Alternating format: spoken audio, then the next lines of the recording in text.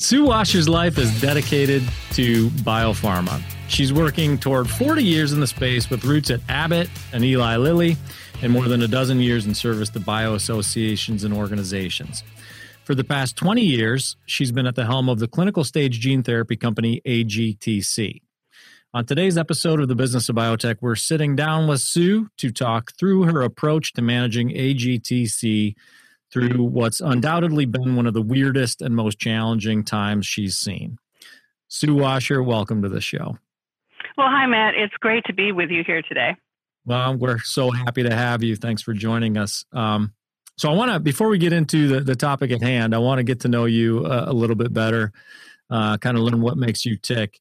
When I look back at your career, you began in technical product development at Abbott before transitioning into pharmaceutical sales, and then on to management. So curious, what prompted that switch from the lab at Abbott to the front office?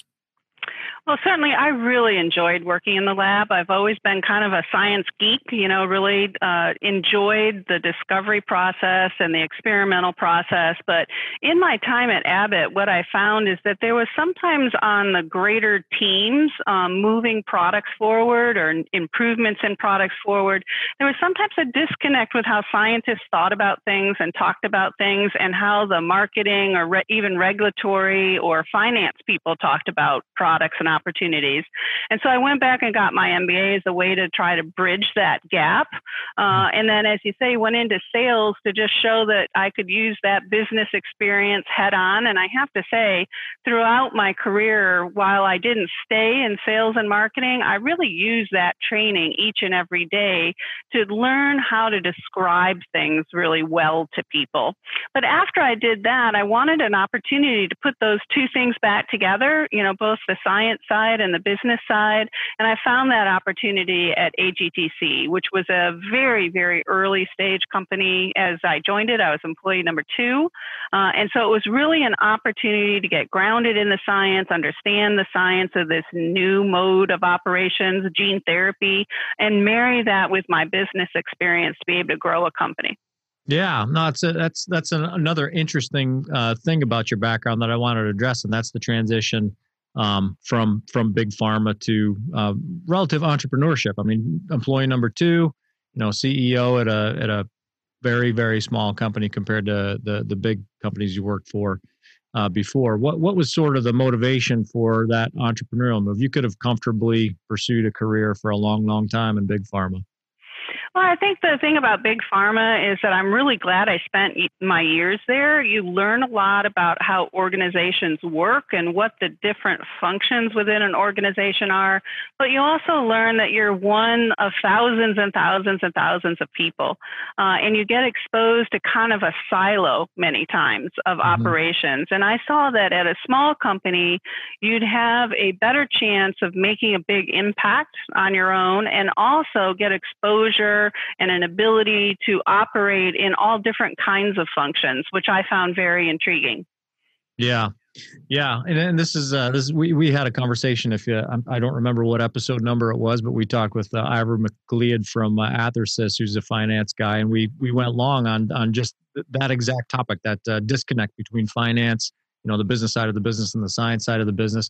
And similarly to you, Ivor had some science chops prior to his finance chops that allowed him to kind of bridge that gap. It's a unique skill set to have, and I think it's one that's probably proven quite beneficial in your leadership at AGTC.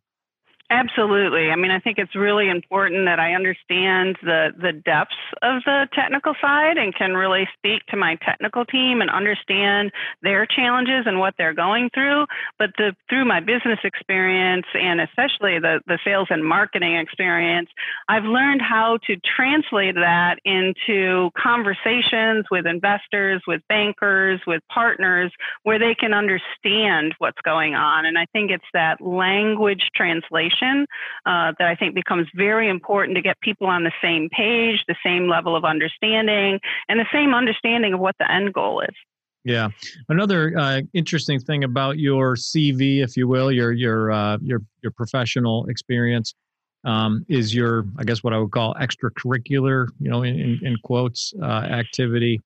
and leadership with directorship and chair positions over the years with organizations like BIO, organizations like the Association for Regenerative Medicine. You sit on the SEC Small Business Advisory Council. Tell us about what motivates you to engage those outside, within the industry, but obviously outside of AGTC interests, and what benefit there is that you kind of bring back to the company.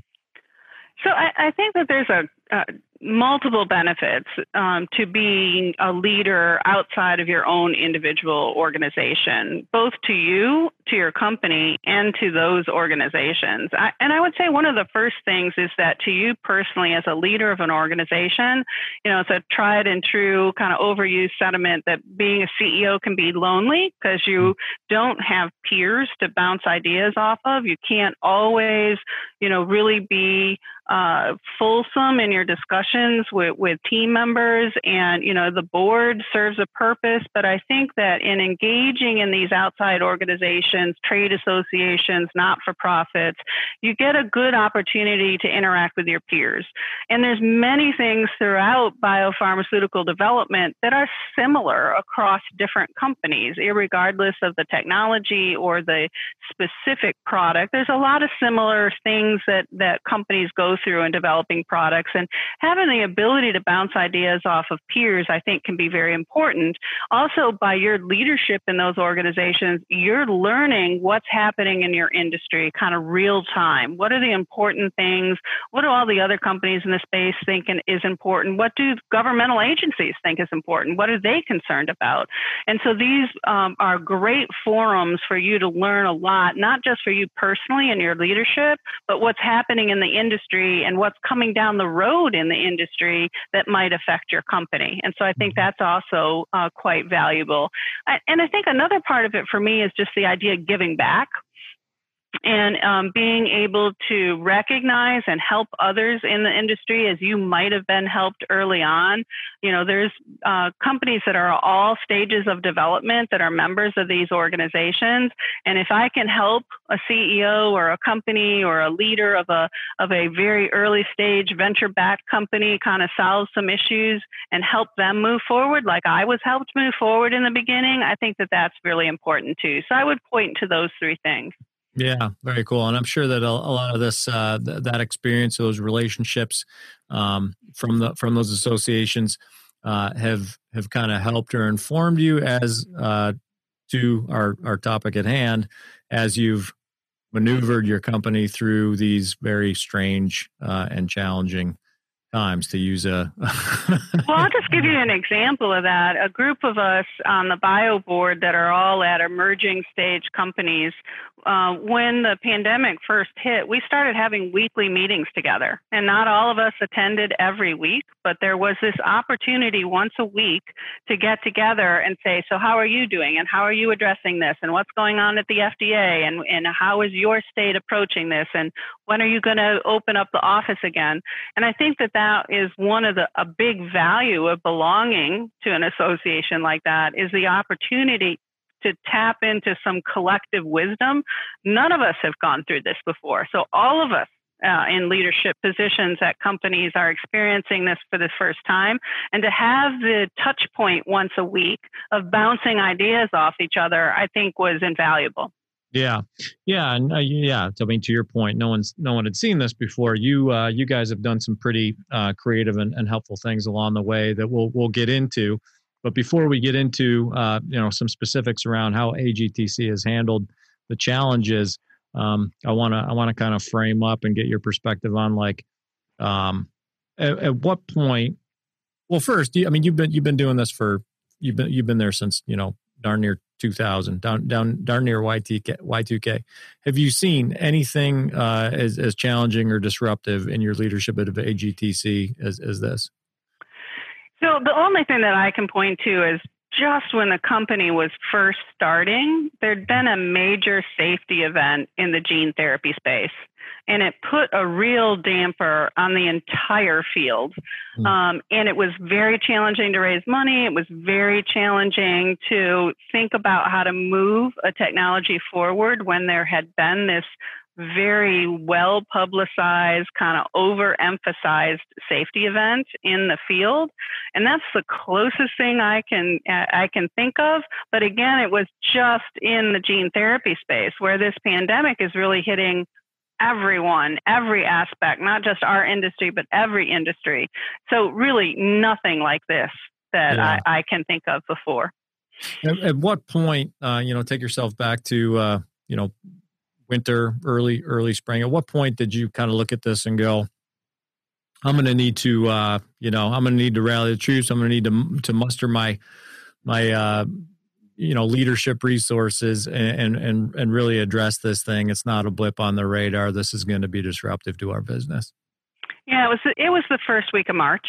And I think that just the numbers that were coming out of the Northeast, the numbers and the concern that was happening globally, it became very evident that this was not just something that we were going to wait out somewhat like a normal flu season, and it was something we were really going to seriously have to address. And we had just had a board meeting, and I had traveled back to my home base, which is in Florida, and really it just became obvious that this was something that we just needed to hunker down and figure out. Mm-hmm. Yeah. Before we get off the Florida thing, everything cool down there? You guys make it through the weather? Absolutely. So far, knock on wood, we have not had a hurricane headed for Florida. They've been hitting, unfortunately, Texas, Louisiana, and Alabama. Yeah, good. What did you anticipate in the early days? You said, first week of March, you realize this is going to be something that needs to be addressed in a serious way. What did you anticipate would be disruptive or disrupted the most? So what we were the most concerned about was our ongoing clinical trials. So while we had announced in February that we had finished enrollment in our ongoing trials, once patients are enrolled, they still need to be followed. Job one is assuring that patients are safe and that nothing untoward is happening. And so those, to monitor safety generally require visits. And so we were very concerned right off the bat about the safety of the patients, being able to collect the safety information, monitor their health, and then also continue to collect the signs of biological activity, which is what we all conduct trials for. So that was a major concern. I have to say, paired right with that was concern for our employees and how are they going to be safe? How are they going to be able to be productive? Their ability to keep themselves and their families safe was also paramount to us. Mm-hmm. Yeah. Okay. What did obviously the situation was fluid. So you have these initial concerns like, wow, there's going to be restricted travel, restrictions around exposure. You know that, so you start probably employing some sort of a plan, like how are we going to get around? How are we going to make sure that our trial participants are safe? How are we going to collect data? But then the situation's dynamic, like it changes, it ebbs, it flows. At least here in Pennsylvania where we are, it's quite dynamic in terms of what you can and can't do from one day or week to the next. So tell us about how you initially planned, what the initial plans were on each of those. Let's start with patient visits and patient safety. What the initial plan was, how that may have kind of morphed as the pandemic has played out. So our initial plan was to, if the situation in a specific location was acceptable, very low caseloads, if the clinical trial site was open, if travel was allowed, that the patients would go to their site and get their checkups and get their visits and be monitored as they would normally. The second thing that we thought about was, is there a local physician, local to the doctor, local to the patient that might still be open and be able to talk to that, to conduct that visit for the patient? A third option initially was just to conduct phone calls and just, walk through with the patient how they're feeling and any symptoms that might be relevant. So those were the first three things. And then we quickly determined that we were still going to potentially miss some patients and miss some visits. So our clinical operations team really worked tirelessly through end of March and April to institute a mobile testing center. And we worked with a third-party provider such that we bought the equipment, installed it on their mobile van, trained their technicians on all of the tests. And this van now has seen over 25 patients, upwards of 30 at this point, where it travels to the patient. So the patient is completely safe in their own home. We provide all of the PPE on both sides of the equation. And this has really been invaluable. The patients have so appreciated it as an option for them. Providers have appreciated it, and our clinical trial sites are also very appreciative because it's taken some of the burden off of them. So that's kind of how we walked through that. We're maintaining that mobile vision option even as some areas open up, because individual patients have different feelings about whether they would like to travel or not. Yeah, that's very cool. So how many patients have taken advantage of the mobile option? Almost 30 at this point. Yeah, and that what is that? That's we work in the orphan drug space, so I know that number seems small, but it's a pretty big percentage of the patients that are in our trials. It's over a third of the patients that are in the trials. Yeah, no, it's certainly significant. What sort of geographical area does that cover? It's all across the country. The van has I've made 2 trips so far and is currently on its 3rd trip. And they basically do they calculate the route based on the patients that want to be seen at home, and are about 2 weeks on the road each trip. Wow, that's really cool. Is it the same crew kind of road tripping, or do you swap out staff? So we work with a third-party vendor, and they hire the staffing. So I can't address that specifically. Gotcha. Okay, yeah, super unique solution though. Are there other companies you're aware of that are kind of taking the same tack? So we haven't heard of anyone else. It's not straightforward to implement because you have to you do have to treat this as an amendment to your protocol. It has to go through all the regulatory reviews. And you do have to be very careful about the states that have quarantine requirements. So in those states, we can't be going in and out of those states. So it's a logistical, challenge, but our group has been able to address it. And we're quite proud of the commitment that it shows to our patients and our clinical trial sites. The Business of Biotech is brought to you in partnership with Cytiva. Together, we're committed to helping the leaders of new and emerging biopharma companies navigate the financial, organizational, human resources, and regulatory waters you'll encounter on your way from discovery to the clinic and beyond. Check out a host of useful resources for biotech leaders at Cytiva's Emerging Biotech Accelerator at cytivalifesciences.com/emerging biotech. That's CYTIVA lifesciences.com/emerging biotech. What about data collection? You mentioned that was the second big challenge or disruption that you anticipated. So what's been the approach there? So that is what we're using the Mobile Vision Center for, not just safety analysis and health analysis, but also actual biological activity data collection. Yeah. Do you have any insight into the tools or approach that team is using to collect that data and maintain its accuracy? So it is the same equipment that we're using at the clinical trial sites that we purchased for this specific purpose. They were trained and qualified on that equipment just like technicians at the clinical trial site would be. And the equipment is calibrated again just like it would be at the clinical trial site. So as much as possible, we're adhering to the exact same practices as we would at a clinical trial site. Hmm. Okay. And there's no delay in the timeliness of the data?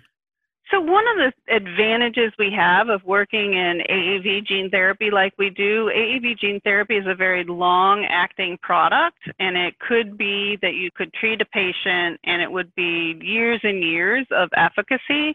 So if we're off on a visit by a week or two or even a month, yes, we have to note that the data was collected either late or a little bit early, but it's still very valuable to us because of the long-term nature of the treatment. Mm-hmm. Okay. All right, good. And then the third disruption or concern was around that you referenced just now was around employees. So what was the I guess the mindset going into that? How are we going to handle employee safety, employee, their comfort level being away from or in the office? What was the approach? So in the first several weeks, we really went very conservative, and we just said, everyone's going to work from home. We were very lucky in that we had already transitioned to kind of a in the cloud environment, in that our server was already in the cloud. We have multiple locations that our employees work at, so we had already implemented Zoom. We'd been using Zoom for almost a year when this occurred. And so from the time of making the decision, kind of in the middle of the week, to the following Monday, everyone was at home with a computer on Zoom on the net working from home. And we just said, everybody works from home. And then we'll evaluate this on a week by week basis. After about a month, the one exception was that we did have certain lab employees go in to make sure equipment was still running, freezers were operational, cells and biological materials were as they should be. And then about a month later, what we did is we did a complete deep cleaning of both our lab locations and an implementation of procedures such that the lab people could go back to work. And so that's where we sat, is that we would distribute those lab people throughout our area so that they were distanced from each other. Everybody's wearing masks, everybody's sanitizing, the facility is cleaned on a much more regular basis. But the lab people really have a harder time, obviously, working from home than anybody else. And that's where we've kept it. We've been pretty conservative in that just the lab people are going back to work. We want those employees to feel as safe and protected as possible in doing their job. They do schedule time in specific lab and with specific equipment, again, to keep contact down as much as possible. And everyone that's not a lab worker has remained at home. And we have found that people have been quite productive, that we can still have meetings over Zoom. Everyone can still do their work. There's lots of interaction, and that has really not been an issue. One thing that we have also spent a lot of time on is hiring. So we've actually hired 21 people since the beginning of the year. Wow. So that's a lot of new employees that have had to come on board. And about 15 of them have come on since we've been working from home. So they've been recruited, interviewed, onboarded, and started working without ever going to one of our facilities. And that we were concerned about. And we spent a lot of time thinking about how to modify our onboarding procedures, how to make sure that these employees had good exposure to their coworkers. Each employee has been given kind of a coach to help them. We've scheduled much more regular group meetings so that people can interact with a group, even if it's like you and I are interacting right now. Mm-hmm. So those are some of the things. One, making sure our lab workers were safe, making sure everyone working from home had all the tools they need, and making sure new employees had the appropriate support system to be successful. Yeah, that's yeah, I hadn't thought about the hiring challenge when you're still in a work from home context.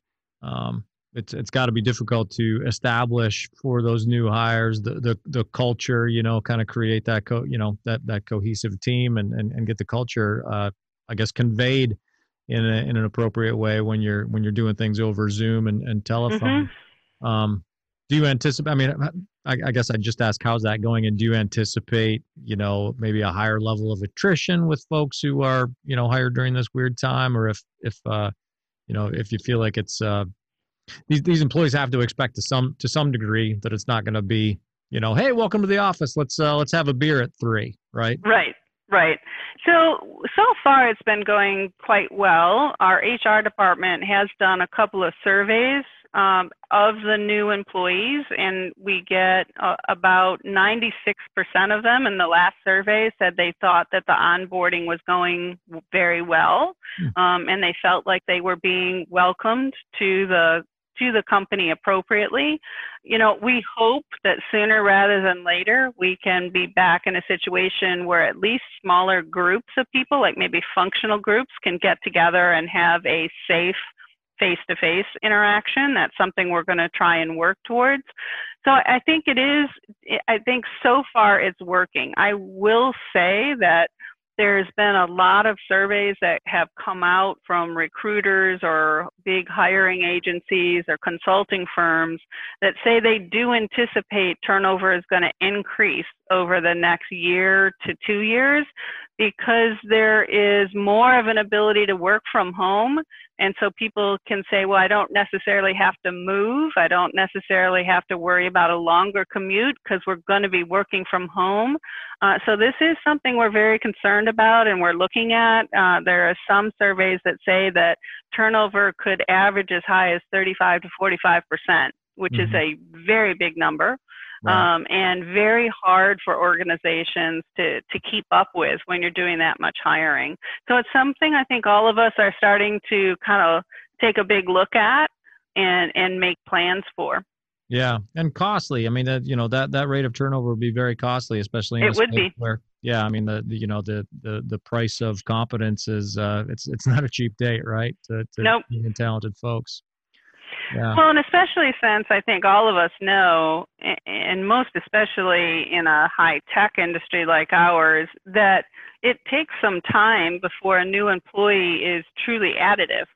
They have to train on the specifics of the systems that we're using, the specifics of our technology, the specifics of the field of ophthalmology and otology that we're working in.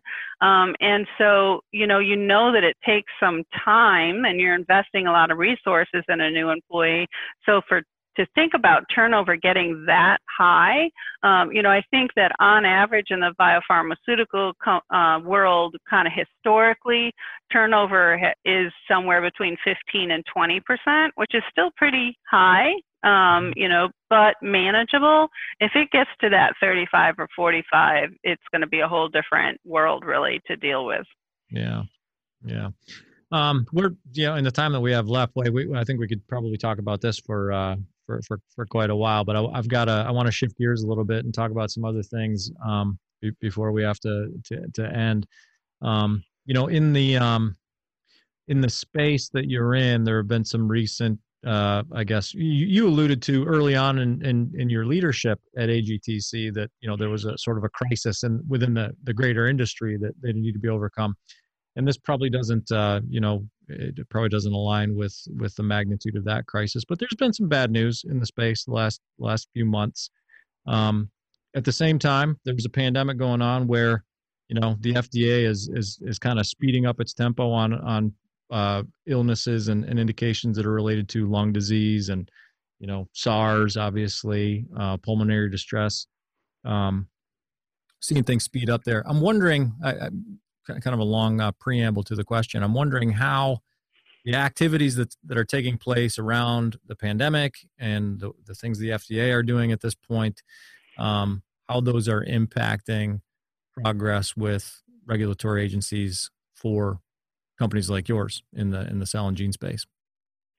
So I think that the agency has been working very, very hard to make sure that they're meeting their obligations across the board.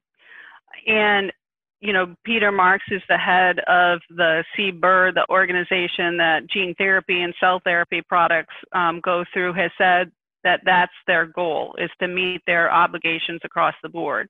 But there's no doubt that there are burdens. I mean, the number of new potential tests for COVID-19, treatments for COVID-19, vaccines for COVID-19 is huge, as it should be. We should all be very much focused on this. It's quite important to the world. And so what we have seen is that the FDA is being responsive, but it might be not be the same type of response. For instance, we just had a response from the FDA on one of our programs. Normally, it would have been a face-to-face meeting. Obviously, nobody's flying into DC to have a face-to-face meeting right now. But then, the backup would be to have a conference call. That didn't happen. I think it's hard to get everybody together from the agency side, and they do like to be in the same room together so they can kind of have a back and forth before they respond. And so what we got was a very comprehensive written response in place of that face-to-face meeting.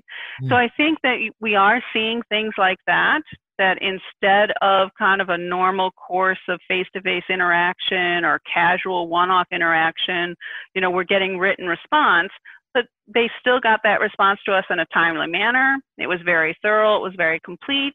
And so again, it shows that they're working very hard to meet their obligations. But I think we can all expect that the type of interaction might be a little bit different.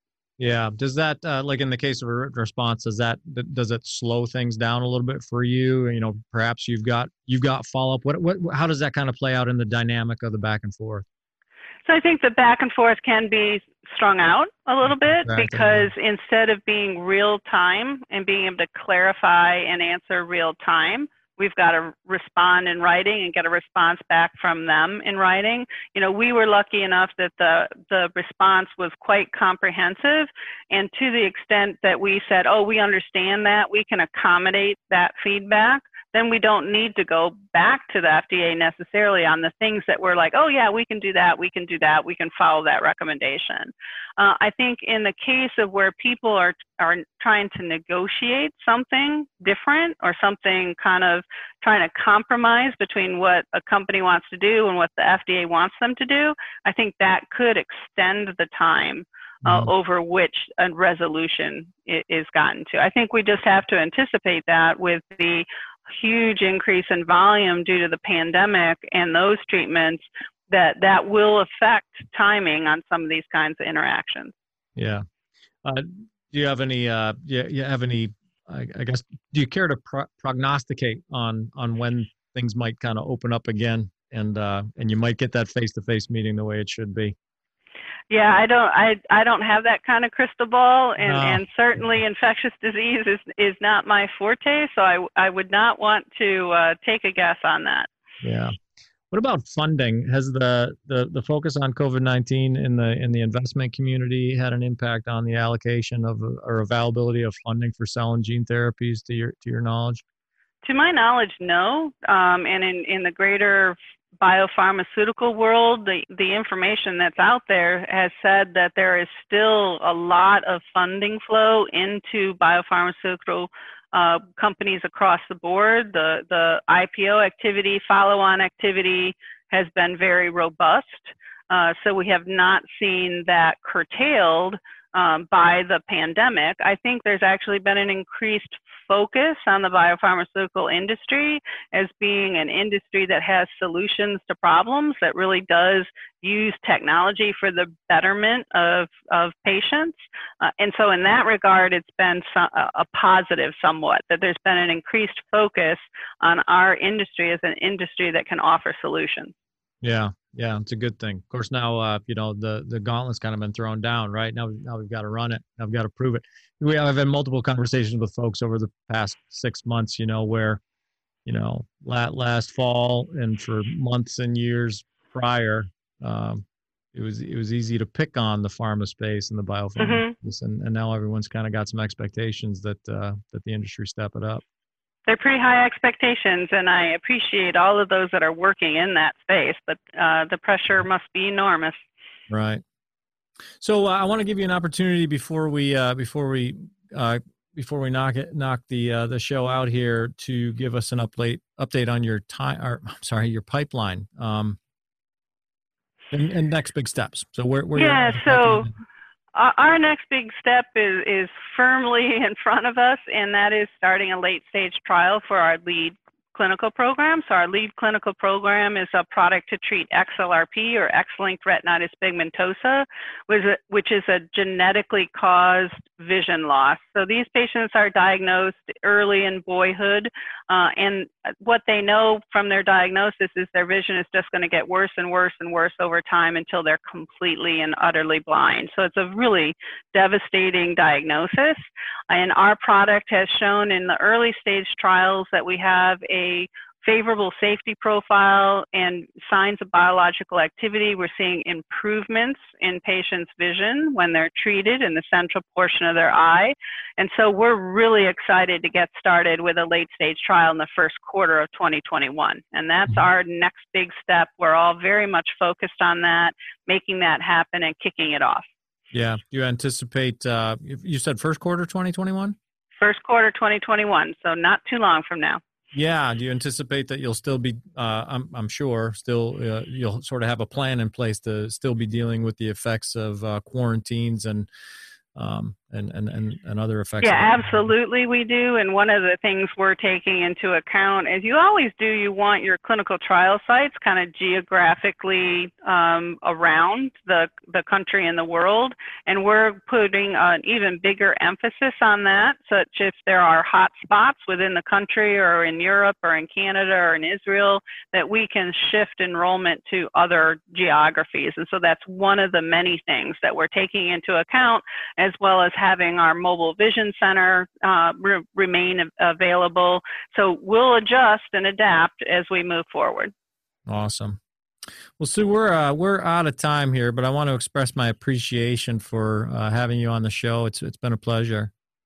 Well, thanks. I've enjoyed it very much, and I wish you the best of luck as we move this show forward. Yeah, I wish you the best of luck too. We'll be paying attention to your story, and we'll be watching those trials in Q1. And I hope to have back on sometime soon to talk about more success at AGTC. Great. Well, thank you, Matt. Thank you. That's AGTC's Sue Washer. I'm Matt Pillar, and this is The Business of Biotech. We're produced by Bioprocess Online in partnership with Cytiva, which offers a trove of great resources for emerging biotechs at cytivalifesciences.com/emerging biotech. Check that out and go to bioprocessonline.com to sign up for our newsletter, which is full of valuable content created by and about your biopharma peers. In the meantime, thanks for listening.